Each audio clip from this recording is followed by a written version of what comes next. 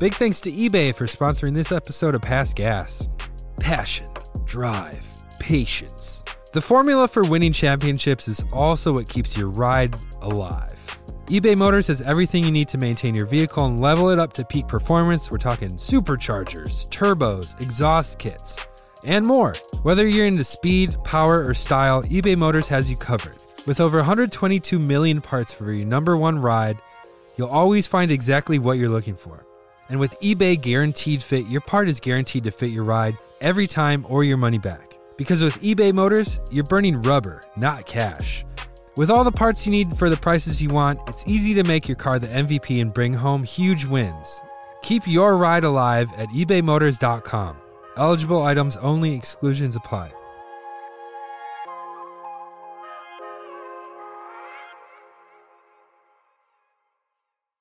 Angie has made it easier than ever to connect with skilled professionals to get all your jobs projects done well. I absolutely love this because, if you own a home, it can be really hard to maintain. It's hard to find people that can help you for a big project or a small.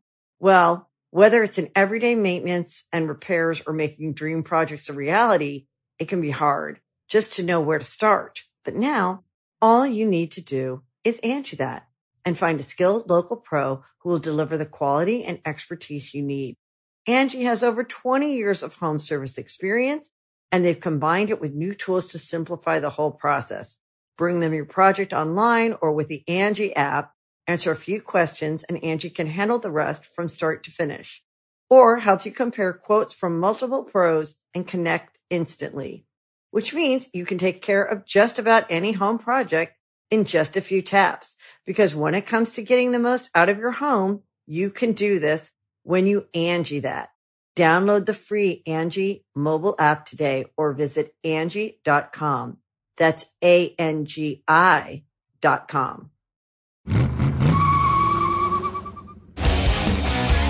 James Hunt's body was broken after a nasty wreck.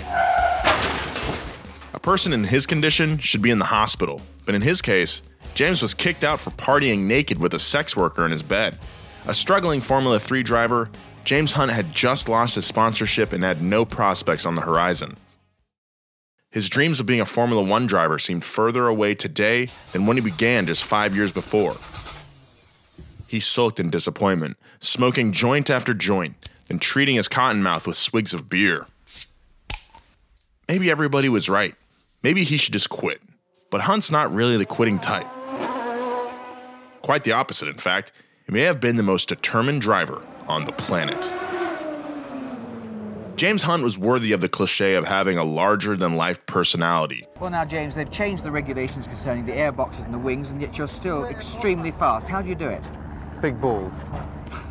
There wasn't an emotion Hunt didn't indulge. Joy, anger, love, jealousy, fear, rage. His charm was that he wore them all on his sleeve. James, how much does this victory mean to you? 9 points, $20,000, and a lot of happiness. Combine that with traditionally handsome looks and an exhilarating driving style, and you have the ingredients to make an icon.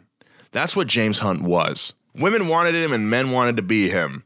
Authentic and edgy in a stuffy British society, Hunt was a nonconformist who didn't try too hard. If we were alive during the internet, he'd have more memes than Grand Prix victories. How remarkable. Can you give me a cigarette? Can I grab that cigarette off you? Thanks. He wasn't the best driver in the world, and he wasn't the best person in the world, but he sure was memorable. Today on Past Gas, after discovering racing so late in life, could James Hunt keep up with more experienced driving prospects? Was Hunt a good driver or just a fearless daredevil with a lot of luck?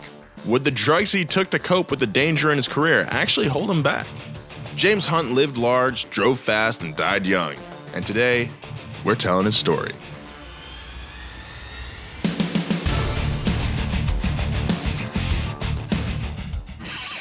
Past Gas Podcast. It's about cars, it's not about sports. Sounds like a pretty randy lad, baby.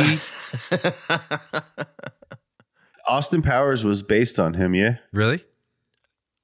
Yeah, because in 1997, I think he died before that. Yeah, but he showed up again. Right. Because he got in a time machine. Yeah, he was defrosted.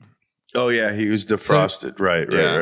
The technology they have for that is crazy. Like, you're like frozen stiff, and then they put you in this like big kind of like toaster, and then they turn it up to like 6 or 7. But it's really important. They got to hit the defrost button. Otherwise, it's not going to thaw you out all the way. Exactly. Yeah.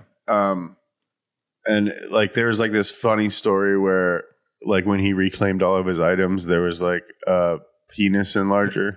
Right.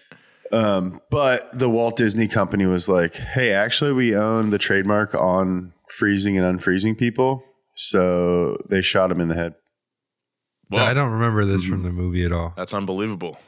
It's not in the movie. It's real life. Okay, so the same year that James Hunt was unfrozen, they made Austin Powers. Is what you're saying? Coincidentally, yeah. It was like a psyop. To throw the trail off. Mm-hmm. Yeah. Yeah, and by coincidentally, I mean coincidence CIA. It was an op, dude. I'm really trying to shake my fearless Daredevil image this year. Yeah?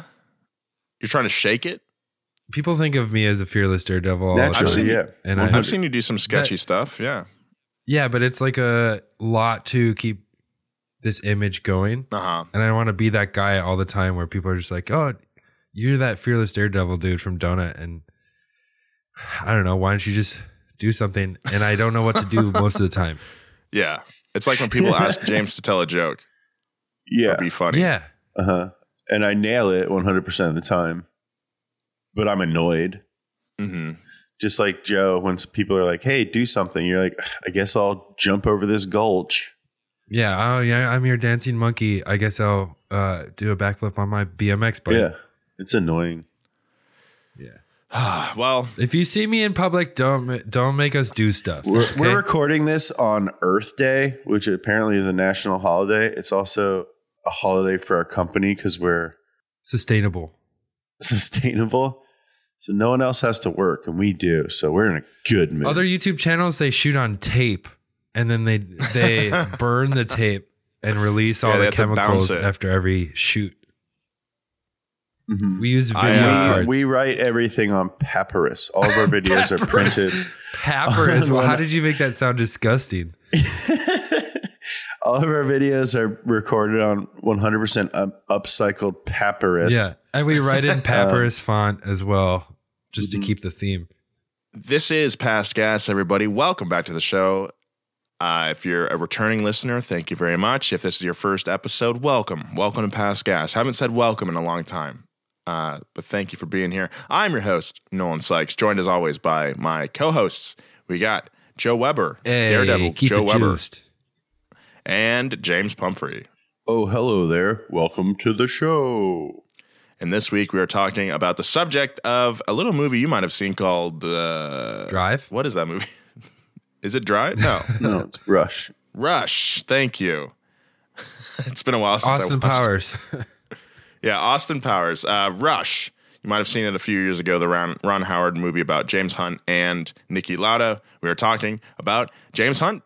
We've already talked about Niki Lauda previously, and now we're going to tell James's story. Can't wait to get into it. You guys have been asking for this guy for a long time, and he's quite the figure. Speaking of CIA ops, this episode is about a guy named James. Yeah. Written by a guy named James. Oh, my God. Co-hosted by a guy named James. Whoa. That's 3 Jameses. That's crazy. Follow the money. That's a triumvirate right there, dude. I'm sunburnt and my arms hurt. Yeah, I forgot to put... We went out to Apple Valley Speedway yesterday. I did not put enough sunscreen on my face. My nose is very red. No. My hands got sunburned somehow. Because your hands are on the wheel. Yeah. And they're being magnified through the windscreen. I guess so. Yeah, we were out there shooting the new season of High Low. This is going to be we have the Z's again. We're V8 swapping the Z's. That's right. We have a 525 horsepower LS3 crate engine going into high car. Next week or the week after, Nolan's going to the junkyard to pull That's right. LS for low car. LQ9, I think. Is that the iron block? I believe so. 6 liter. You already know where it is? We have an idea. Okay. Yeah. Oh, that's a good tagline. You already know where it is. You already know where it is. But yeah, we low car is 100% blown up. High car as of yesterday was 80% blown up, and then we definitely blew it up yesterday. Yeah, I think we broke it even more. But I was surprised it basically survived. We did a lot of thrashing on it. It wasn't running super well, but it was enough to get a lot of footage. Is the engine the only thing that's broken, or is it transmission? No, all it right? doesn't have any power steering anymore. Wee woo. Yeah, the power steering broke. Something feels very weird in the rear end of that car. Yeah. It's either like an axle or the diff or something. Something's weird in there, so should definitely give that a look when it's back in the shop. But yeah, I'm super excited to film more of that. That's all we filmed so far as of now, but I'm really looking forward to it and for you guys to watch it and for us to learn how to do a little bit of sideways driving. So look out for High Low Season 2.7.1. You already know where it is. All right, let's do this. Yeah, let's do it. James Hunt was born August 29th, 1947 in Surrey, England. And for some reason, he was really pissed off. Quote, "He was an odd little fellow, a rebel right from the moment he was born. He was endlessly restless, punched himself right out my belly, he did." Says Sue Hunt, James's mother. Hunt's parents were both suburbanites. His father was a stockbroker, and his mother came from industrialists. Ooh, this boy was rich. His parents tried to run a pretty tight ship at home, and it was obvious that Hunt had little tolerance for their rules. Since he lived before the time of ADHD medication, a 10-year-old Hunt had to find alternate ways to cope with the constant energy bouncing around his body. So he started smoking cigarettes and fighting other children. I can relate. The latter of the two he really enjoyed, which is saying a lot, since at his peak he smoked 60 heaters a day. Oh my apparently. God, 3 packs? That's crazy. That's a lot. His mom was so fed up with the fighting that after breaking his hand in a tussle, she made him take the bus by himself to the hospital to teach him a lesson. It would prove futile as he'd get in a fight a few days later. This guy likes to fight. This was an early indicator of a personality trait that would follow Hunt his entire life. A trait once described by his friend, John Richardson, as, quote, a complete single-mindedness and ruthless determination. I don't know if I'd call constantly getting in fights ruthless determination, but Back then, getting in fights was a lot more romantic than it is now. Getting in fights now, like, is a lot more realistic than it used to be. Like, if you're like, yeah, Nolan always gets in fights, and you're like, oh, he just like ruins his shirt and gets scratched up gets and slapped red-faced. up a couple times and then pulled away. I do feel like fighting, the scraps you see online on the internet now are like people like literally trying to kill each other. And maybe back then it was less trying to kill each other and more just trying to like rough each other up. I think it was different for sure. Yeah. Just keep my wife's name out of your fucking mouth. His parents tried everything to keep him preoccupied. He did well at sports, but didn't play well with others. What a surprise. So team sports were out. He was good at tennis and skiing, but they couldn't hold his interest for long. Then, at 15 years old, while on holiday at a farm in Wales, Hunt came across something that would alter the trajectory of his life on this planet. He discovered a tractor. As we all do. Yeah, we've all been there. Hunt was obsessed with the huge piece of industrial equipment. He begged the farm's manager to teach him all about the gears and wheels. He learned how to drive it and fix basic mechanical issues. He spent his entire holiday working on that tractor. Like his mother said, he was a little odd fellow. Driving that tractor made Hunt yearn for a driver's license. Once he got it at 17, his love for driving and the freedom it brought him swelled. At the time, the Mini League was very popular. Amateur drivers would race old-school Mini Coopers at the track. Hunt went to watch one night and was instantly enthralled. He couldn't sit still. He couldn't sit still as he sat there imagining himself behind the wheel. There was something waking up deep in the pit of Hunt's body, down where the DNA lives. DNA lives everywhere. It's the point. It lives everywhere on your body. Hunt decided he was going to be a race car driver. I think we've all had that moment where we realize like how cool it is. Well, yeah. Anytime I get to do like fast driving, I'm like, oh yeah, this is what I like. Like yesterday. Yeah. But even before that, when you're little and you realize that like things that have wheels can get you places faster, even if it's a bike or a skateboard or something that makes you mobile, and you're like, oh, I'm not stuck at my house all day. Like I can go ride my bike somewhere or take a little cart somewhere. Even beyond like that's such a fun, exciting race car thing. driving, realizing that it's possible to do a thing that you might want to do is like a huge moment. I remember the moment that I decided like I want to be funny. Really? Yeah. For my birthday, I went to like see Happy Gilmore in the theater with my friends. Yeah. Nice. And I didn't know what it was. I think like my dad chose it and he was like, this is the time we're going. And I remember he was like at the beginning of the movie when he was drinking soup and he was like, sorry, daddy. I was like, that's so fucking funny. This guy is like so dumb. And I was like, he's probably so rich. That's what I want to do. Correct. Yeah. I was like, that's what I want to do. I want to be funny. How old were you? Like second or third grade. That's fun. Mm-hmm. When I was 3, my parents, we drove past a farm and I was in the back seat, and just to myself, like my sister overheard me. Someone was like, look, pigs. And then like I muttered to myself, they don't make them like they used to. And that. James Hunt worked odd jobs and saved up enough money to buy into Formula Ford, a common entry-level step into the world of single-seat open-wheel racing. Wait a minute. Why? Yeah, like why are we acting like this dude's dad was a stockbroker and his mom came from, quote, industrialist. Industrialist. That means that her family owned factories. Yeah. If you're mad at smog testing or the RPM Act or anything, blame people like James Hunt's mom. Yeah. When Birmingham, you literally couldn't see 30 feet ahead of you because of the smog. Yeah, they were like, oh, we know what to do for these old tires. We'll burn them. We'll burn the tires to light the coal, to burn the coal, to heat the kerosene, to make the kerosene steam, to twist the turbine that's made out of slaves. Oh, God. I love being an industrialist.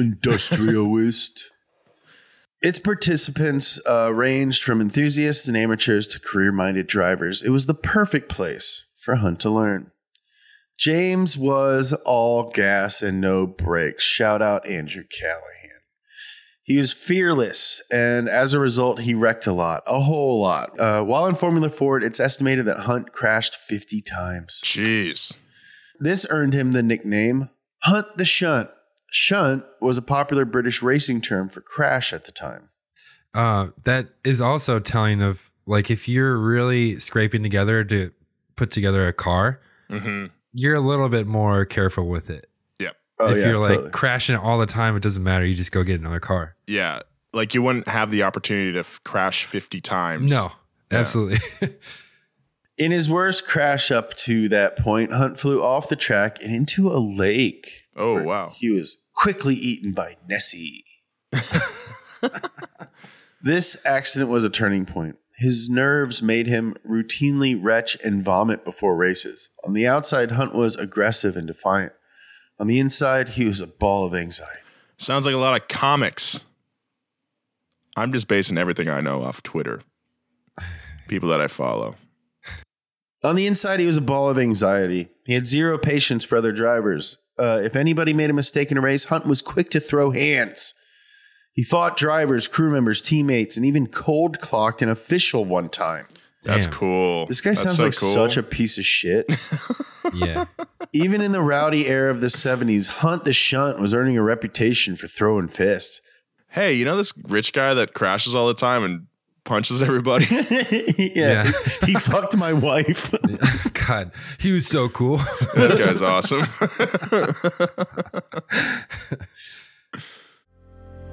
We'll be right back with more of this story, but first, a word from our sponsors. Big thanks to eBay for sponsoring this episode of Past Gas. Passion, drive, patience.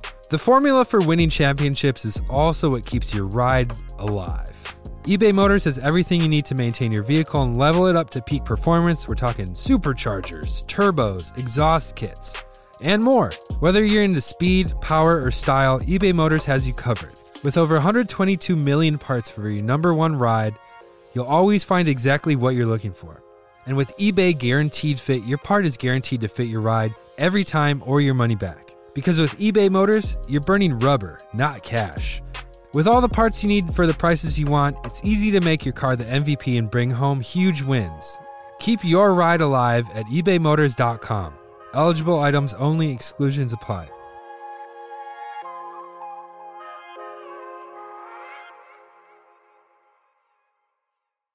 Angie has made it easier than ever to connect with skilled professionals to get all your jobs projects done well. I absolutely love this because, you know, if you own a home, it can be really hard to maintain. It's hard to find people that can help you for a big project or a small. Well, whether it's in everyday maintenance and repairs or making dream projects a reality, it can be hard just to know where to start. But now all you need to do is Angie that and find a skilled local pro who will deliver the quality and expertise you need. Angie has over 20 years of home service experience, and they've combined it with new tools to simplify the whole process. Bring them your project online or with the Angie app, answer a few questions, and Angie can handle the rest from start to finish. Or help you compare quotes from multiple pros and connect instantly, which means you can take care of just about any home project in just a few taps. Because when it comes to getting the most out of your home, you can do this when you Angie that. Download the free Angie mobile app today or visit Angie.com. That's ANGI.com.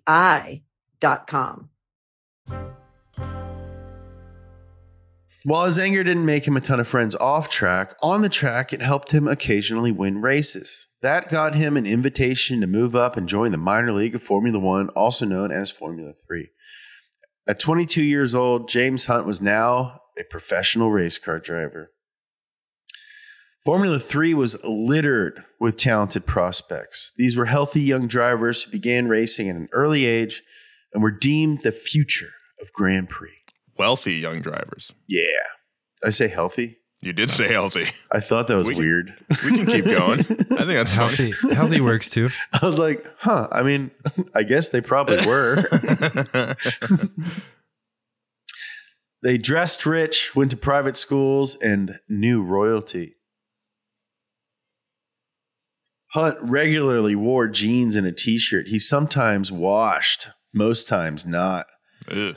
While his fellow drivers were out practicing or working on their side businesses, Hunt was most likely drunk at a pub playing pool, often, for some reason, with no pants on.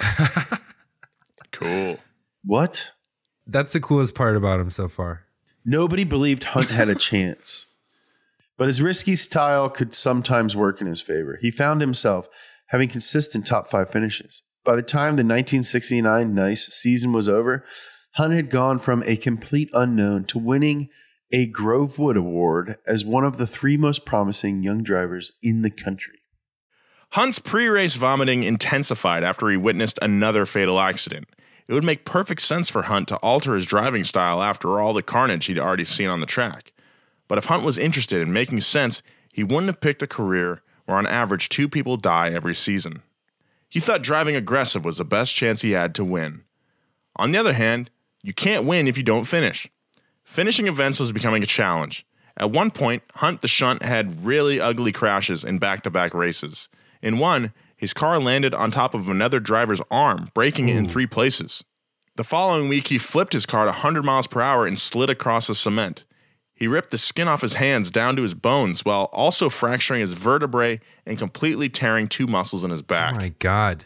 Meat crayon style. Ow. It was after this second death-defying crash that James Hunt decided to indulge in a fatalistic view of his time on Earth.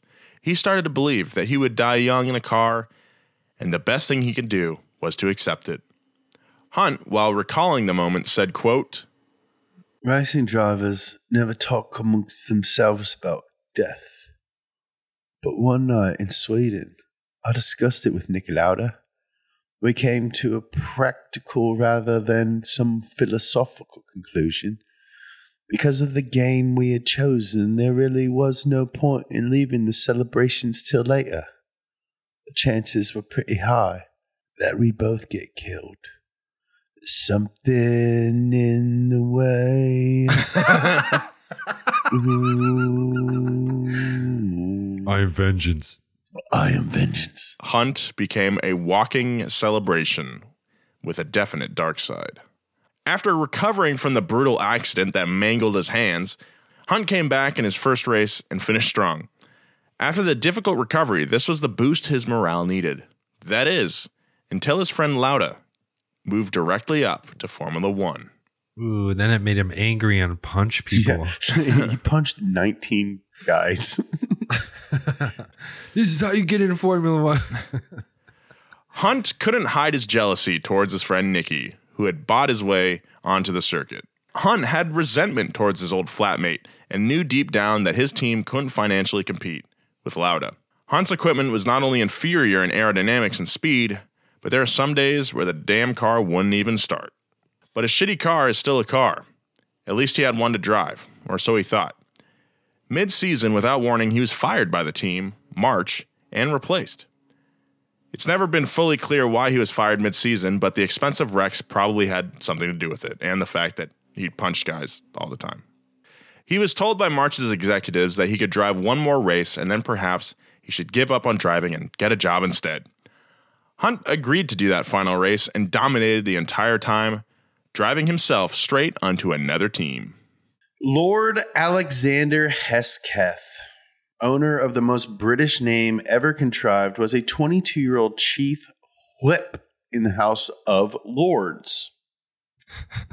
It sounds like could be like a secretary, but it's so British that it sounds amazing. Chief whip in the House of Lords means like, yeah, he's like rich, but like he also has to drink everyone else's pee.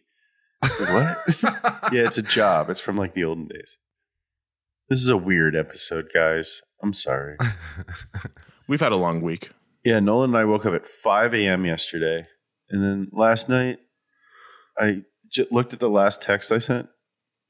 It was at like 3 a.m.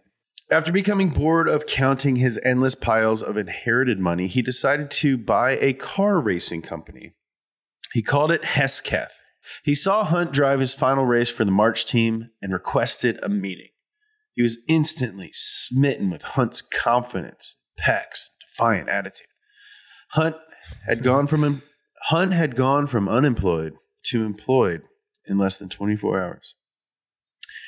Now, as a driver with Hesketh, Hunt fell back into one of his worst habits, wrecking cars. Punching people. Oh, sorry. Drinking. Womanizing. Hunt wrecked so often with Hesketh that he once got into a bad accident while driving home from a race in which he didn't finish because he was in a wreck. Oh my God, dude, just pay attention.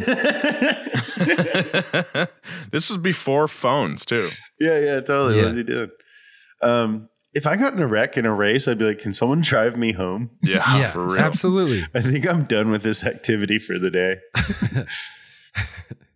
Hesketh couldn't financially keep up with the piles of twisted steel that Hunt was creating every week. They couldn't afford a car anymore, so after barely getting started, their Formula 3 days were numbered. James was again without a car. He had gone from unemployed to employed to unemployed again in just a few weeks. On top of that, he sustained significant injuries in the crash he got into on the way home after the other crash that he got into on the track. And he was kicked out of the hospital and forced to recover at his home. It's hard to imagine what a severely injured person would have to do in order to get kicked out of a hospital. In this case, it would appear the line that was crossed was doing drugs with a naked sex worker in your hospital bed. That'll do it. In the movie, they made that seem way cooler. Yeah, and it wasn't a nurse in the movie. It wasn't like a the sex nurse worker. was like a really attractive nurse. And he like had one little cut on his rib, and he's like, "Oh, I'm gonna pull the curtain." Yeah. But like this guy like was doing like meth with like a lady. They really romanticized it. What a sad dude. Like, can you imagine what he was like just to himself late at night? I gotta drink more water. Yeah, probably. Just like smoking 2 packs of cigarettes from 9 o'clock to like 3 in the morning. Oh yeah. No, but he had already smoked a pack earlier that day. But yeah, he smokes a pack in front of everybody and then like 2 to himself. Oh God, 40 cigarettes, 60 cigarettes in one day is crazy. Also, this is pre-internet. So like getting a sex worker to the hospital was like hard. Sex worker had to be home and he had to have memorized the number. Yeah, or he knows the number to like the payphone. Oh yeah. This guy's a bummer, dude. Bedridden with broken bones and a concussion, Hunt was forced to evaluate his mostly unsuccessful years in Formula 3 and nothing else. He didn't see a clear path forward of how he could move up to Formula 1. That's when an idea struck him. He would call the March executives and accuse them of unfairly terminating him. Nice. Yeah. Great move. This guy rules. He would threaten to sue them unless they supplied him with a new car and paid his way into Formula 2. And if that didn't work, he would ask them if they knew his father.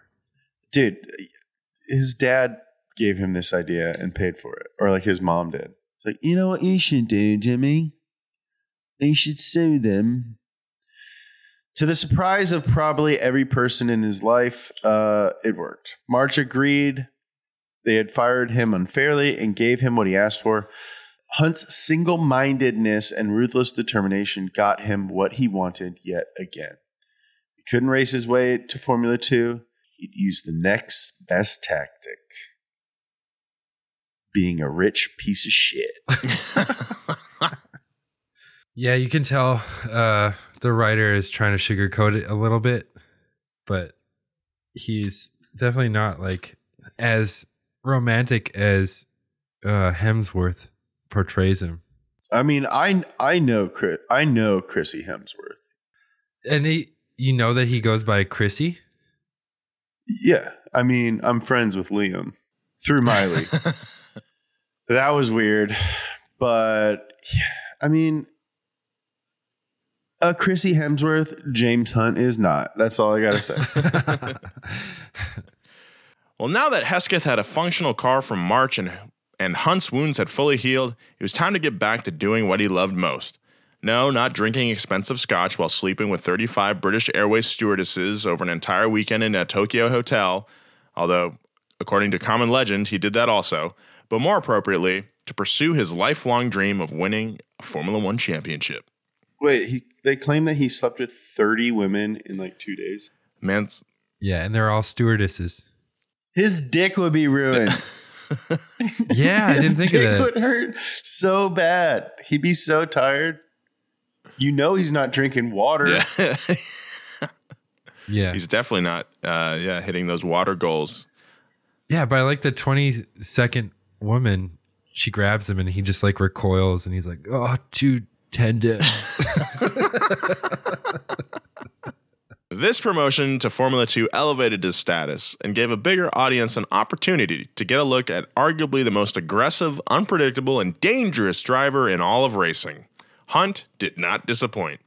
He put on a show every race, taking risks that no other driver would dare do. Similar to Formula 3, this led to one of two conclusions. Either a top 5 finish or a mangled car. Lord Hesketh didn't care about the shunts. He didn't care about the money. He was already bored in Formula 2. The minor leagues were for minor leaguers. He was a major leaguer. His name is Lord Hesketh. He's a whip. He's a whip. He whips up the votes. So Hesketh decided to go all in on supporting Hunt and giving him whatever resources he needed in order to make him a Formula One driver by 1974.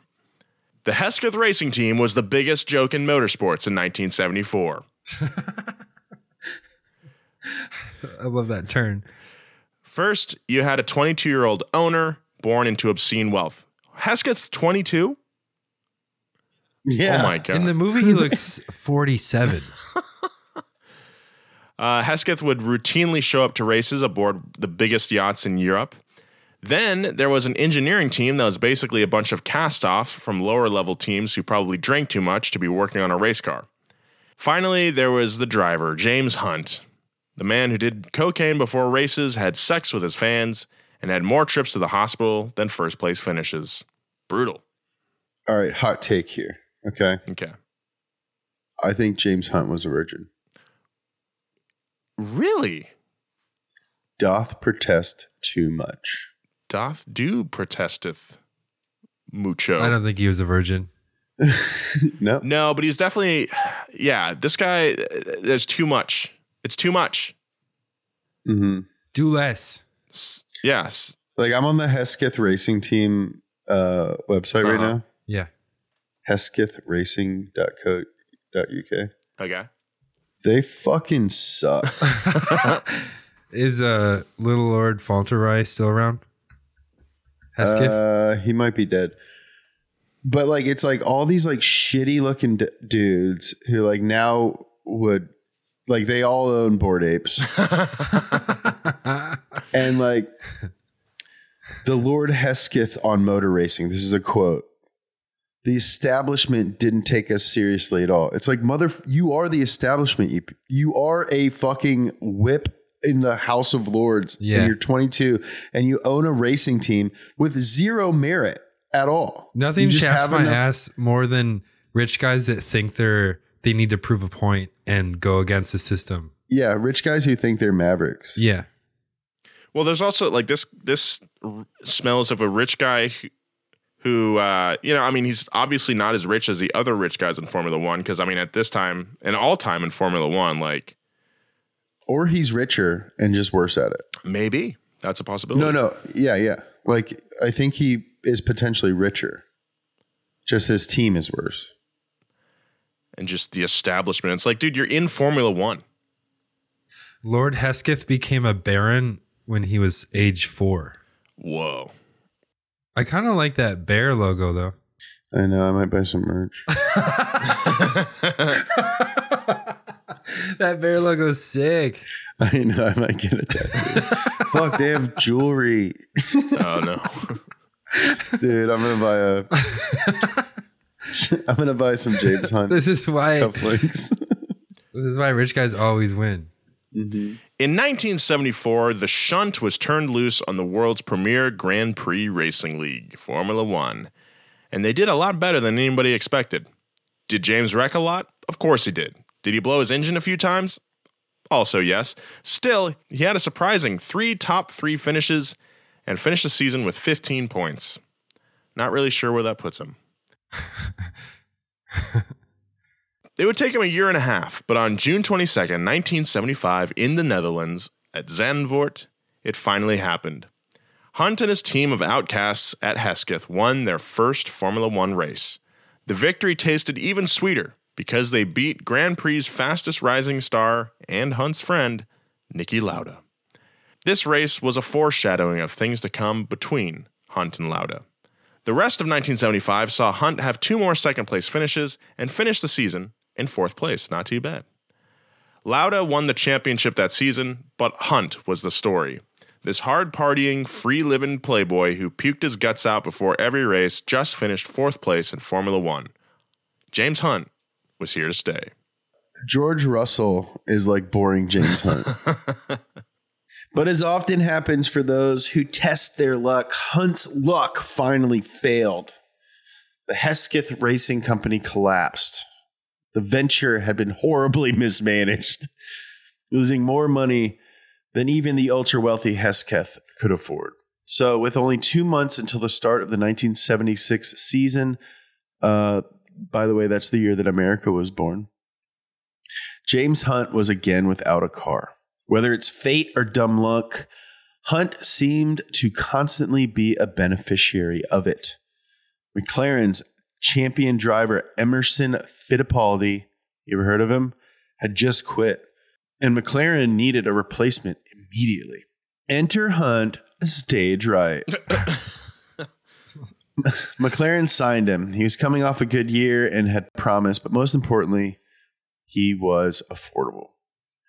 British journalist Mike Duden claimed Hunt was so focused going into 1976 that if you offer James Hunt a world championship point for running over his granny,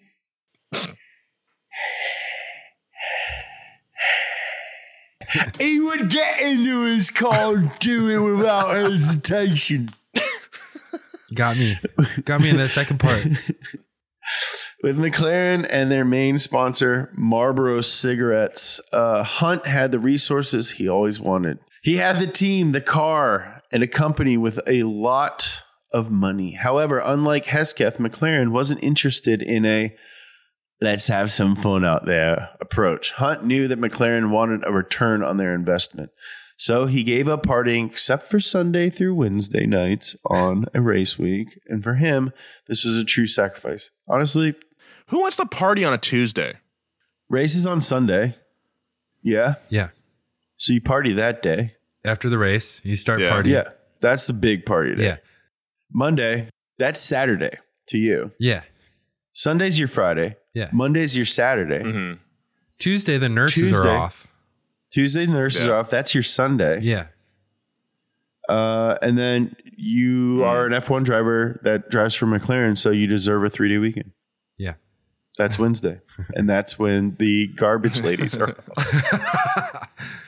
The garbage ladies are coming. They're the garbage ladies are fun.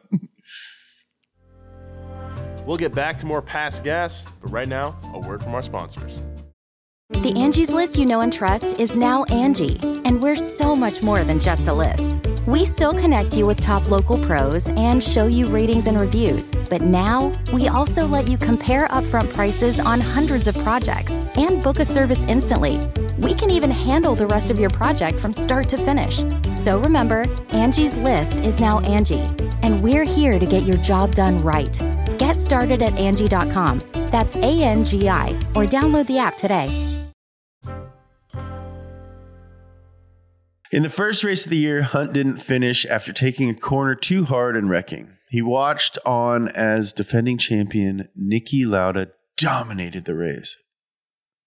Lauda and his Ferrari team looked to be in peak form and ready to win another championship. In week 2, Hunt came out and finished second to Lauda in South Africa. However, Lauda already had 2 first-place finishes in 2 races. Hunt already felt way behind. Hunt would take first place just ahead of Lauda in Spain. Shockingly, after the race, he was disqualified for a wide car. What?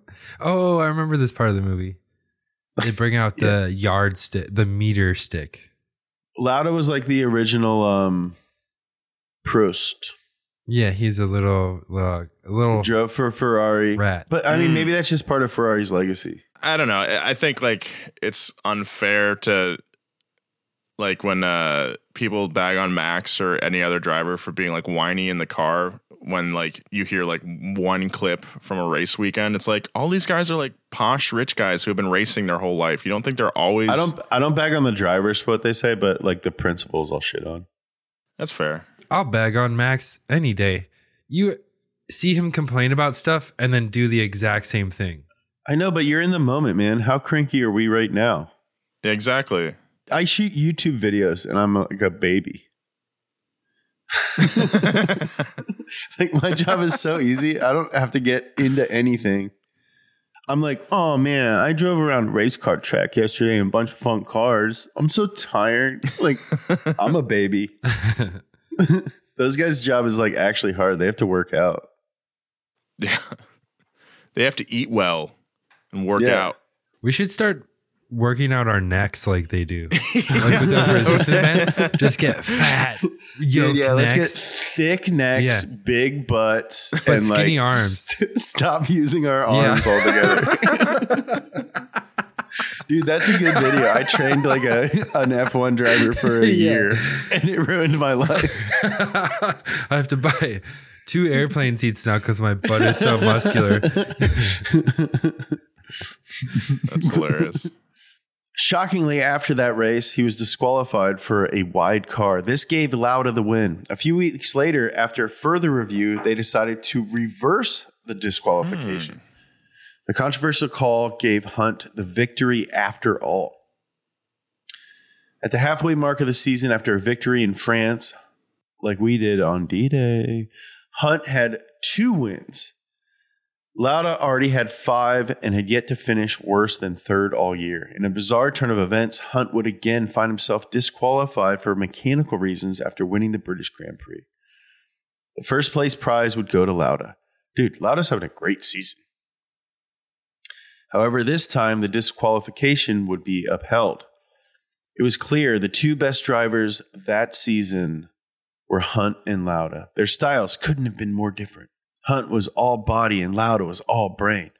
It was pure instinct. It was calculation. It was a rush to the finish line. On a rainy day at the Grand Prix's most dangerous track, the Nürburgring, Hunt and Lauda were battling for first place. Suddenly, Lauda's car malfunctioned and he lost control. Why do I have to always read all the sad stuff? I mean, it's in every script, we got to stop joking for like a couple paragraphs. I know, but I feel like I read every sad thing. It's like totally luck of the draw. It's like Nolan like starts it every time. Mm-hmm. And then it's like... It is kind of weird. I'm mostly here for color. Yeah, but you also like somehow I think historically you have done like 80% of like the deaths and crashes in this show. Yeah. And then one day in 1992, Ayrton Senna. Yeah, you did that one. You did Earnhardt. Yeah. Oh yeah. I did Schumacher. Oh my God. You probably did the Dunlop family too. Every one that died in it.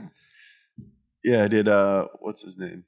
Ken Miles. Yeah. Did Carroll Shelby. I announced all the deaths. You have a dramatic cadence though. It's not on purpose, Joe. Yeah. It's not on purpose. I know, but I'm happy that you do it because Nolan. What, Joe? I'm just saying, dude. I just hope it's a Final Destination thing. And because I have to deal with death so much in these scripts, you'll all die before me. No, don't. Yeah. I want you to go first. No, I do. You know how superstitious I am. I don't care. I'm superstitious too. I just started getting sweaty palms right now. I 100% want all my friends to die before me. 1,000. Before you? Yeah. Why? Because I want to live for a long time. Okay, fair. But that doesn't. You can wish for a long life without wishing death on everyone else. I'm not wishing death on you. I'm wishing more life on myself. Okay. We're all going to die, Joe. Newsflash. Deal with it. Grow up. I'd want to die first. You'd want to die first? I don't want to see other people die. Good. One less. You can have that. Great. Thank you. I mean, sure. That's what I wish for every birthday. I want to be the last one left. Anyway. Suddenly, Lauda's car malfunctioned and he lost control. He went through the rails and his car erupted into flames. The race was stopped as drivers and medics rushed to pull Lauda out of the inferno. He was rushed to the hospital on the brink of death. The doctors were able to save his life, but he'd need weeks to recover. Yeah, his lungs were like charred up. I mean, we've talked about this in a previous podcast about Niki Lauda, and then we've done some videos on our YouTube channel about it. Yeah, definitely go check those out. It's bad. Yeah. It was like 80 seconds in the car or something like that. Jesus. Like his eyelids burnt off. After winning in Germany and with Lauda out, this was an opportunity for Hunt to catch up in the points. And that's exactly what he did. He won in both the Netherlands and Canada. He was now within striking distance of Lauda, who had decided, despite his injuries, to return to the track. They fought back and forth in America, with Hunt finishing first again and Lauda second. Hunt was now only down 3 points. This set the stage for a dramatic final race of the season in Japan. The conditions on the rainy track in Japan were abysmal. They were eerily similar to that race in Germany at the Nürburgring, where Lauda had his tragic wreck and almost died. And despite protests from the drivers, the officials decided to move forward with the race. But Lauda refused to do it. You know, being caught on fire taught him a lesson that he'd never forget and decided not to ignore. He graciously withdrew from the race in Japan, giving Hunt the win. Later, Hunt would call Lauda the bravest man I'd ever met for sticking by his convictions and exiting such an important race. This meant if Hunt finished third or better, he'd be champion. He came in third place, moving him in front of Lauda by 1 point. James Hunt sucks, bro. Deep down, Hunt didn't feel like the championship should have been his alone. He proposed sharing it with Lauda, but Lauda declined. He believed Hunt deserved the sole claim to the title. He said, "James is one hell of a driver. I have to say that I had the best car, but he drove incredibly well towards the end." That was really good. Yeah. It was an impression. You got the like teeth in there. That's a big part of the impression is getting that. The big teeth. It was like an impression of the guy from the movie. Yeah. But that dude did a great impression. What's his name? Daniel Bruhl? Daniel Bruhl. He'd probably be pissed if you told him he was doing an impression. I wasn't doing an impression. I was acting. Like, what's the difference? What's the difference? I studied Meisner. I made everybody call me Nikki. After the most focused season of his career ended in a championship, Hunt started celebrating and never really stopped. It took a massive toll on his driving. He didn't win his first event in 1977 until the 10th race. He had 8 did-not finishes because of crashes or mechanical malfunctions. One disqualification occurred because Hunt was so drunk he passed out in his car on the first lap. Oh my God. What? That's crazy. I mean, at this point, this is a serious problem. Yeah, that's not good, man. Yeah, man. Hunt's friend, Ronnie Peterson, was in the midst of an incredible season and was fighting with Mario Andretti for the championship. Dude, this is the year after he won the Drivers' Championship. And he passes out in his car. Yeah, that's bad, man. During the race because he was hammered. It was in 1978 that Hunt lost his love for racing. Then tragedy struck in a way that even Hunt couldn't handle. Hunt's friend, Ronnie Peterson, was in the midst of an incredible season and was fighting with Mario Andretti for the championship heading into the Italian Grand Prix in Monza. During a tricky maneuver on the first turn, Hunt clipped Peterson's car, sending him flying into the barriers and bursting into flames. Hunt was the first one to get to Peterson, pulling him out of the fire and dragging him onto the track. Peterson's legs were mangled with compound fractures protruding through charred skin. He couldn't overcome the injuries and died. Hunt was done. 1979 would be his final season. Hunt's last season was a boozy blur and he quit after 7 races. His heart just wasn't in it. He couldn't find the joy to drive any longer. When asked later about his retirement, Hunt answered, quote, "It was over. I felt no sadness at all. Just immense relief." But he still loved the sport and accepted a job as a commentator for the BBC, where he would become even more popular. He regularly polished off 2 bottles of wine during a race, giving fans a refreshing and uninhibited commentary on the sport. For as long as he could remember, Hunt had a feeling he would die young. Once he made it to his 40s, he felt like he had beaten back the Grim Reaper. He was a father now. He was ready to start a new chapter with a special woman named Helen Dyson. On June 14th, 1993, he proposed to Helen and asked her to marry him, and she said yes. That night, he went to bed feeling like the happiest man in the world. However, he'd never wake up again. he suffered a massive heart attack in his sleep right next to the woman whom he had hoped to grow old with. He was just 45. James Hunt was one of the most colorful figures in the history of Grand Prix racing. At a time when racing was rarely televised, he managed to become a massively famous figure in Great Britain. He was a race car driver, a rock star, and Austin Powers folded into one person. His legendary partying and antics provide endless stories that are still told in racing circles to this day. Hunt's persona aside, he was also a really exciting driver. He got a late start to driving, so he was never as polished as some of the more experienced people on the grid. He had to overcompensate by swallowing his fear and pulling moves other drivers would find too risky. His 1976 championship season was Hunt at his absolute best. It's no surprise that it was also him at his most focused. So the big question surrounding Hunt's legacy still lingers. If he hadn't chosen to indulge in so many of his vices, what could he have accomplished? I think if he didn't do racing, he'd probably be the head of a corporation that dumps a bunch of chemicals into the ocean. Huh. Perhaps maybe the drinking and drug use was a way to, maybe his devil may care attitude did make him just a better driver after all. I don't know. Yeah, I think you need some sort of a little nugget of psychopath in you to take those chances. But he wasn't like a psycho. Like, let's not romanticize him that much. Like, he was probably like pretty good at driving. Like, obviously, like very good at driving.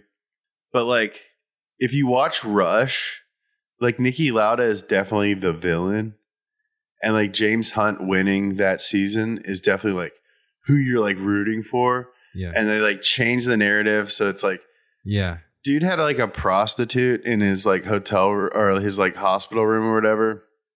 Like doing drugs, like that's sad. Like he passed out from drinking, like in a Formula One race. Yeah, that's really like sad and fucked up. Like this guy's not very cool, and the way that they present him, like in the movie, is like just like fucking A, right? Yeah, you want to be this like, dude, right? Fucking A, like that ugly guy who got all burnt up, like didn't win, like that's tight. But and like whenever you tell the story of James Hunt too, like there's always a quote from Niki Lauda. Yeah. That's like, actually, he's like really good guy.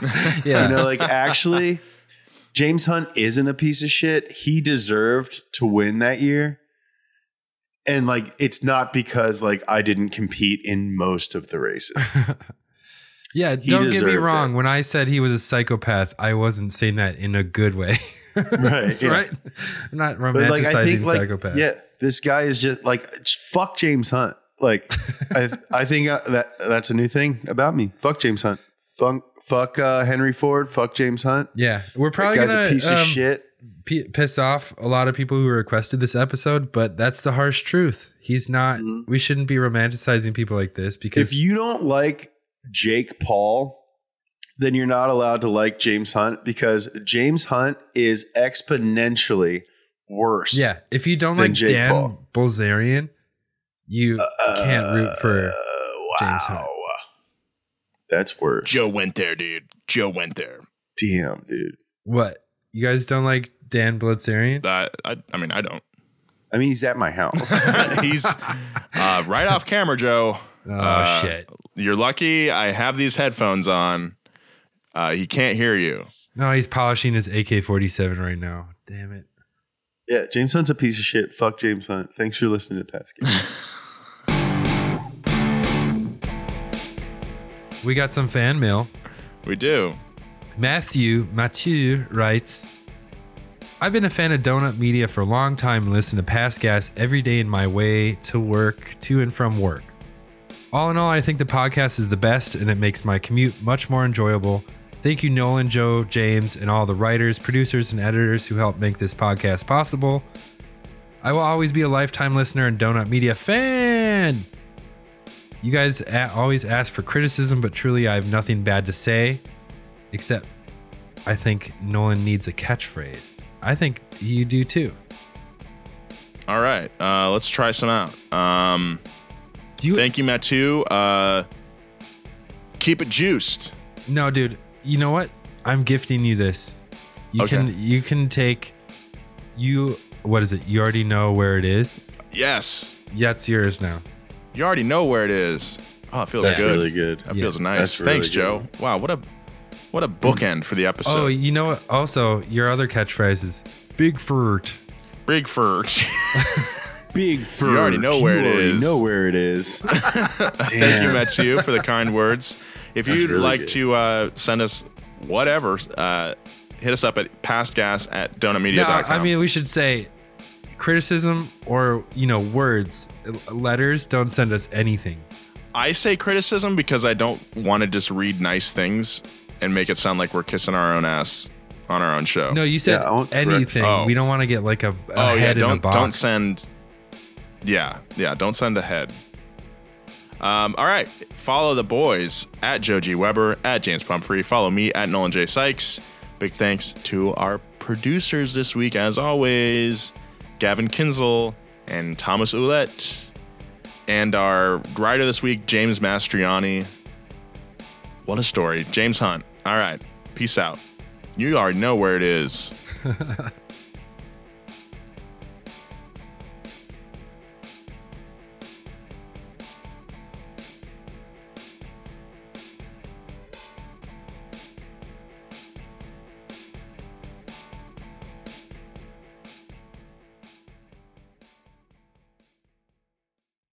Angie has made it easier than ever to connect with skilled professionals to get all your jobs projects done well. I absolutely love this because, if you own a home, it can be really hard to maintain. It's hard to find people that can help you for a big project or a small.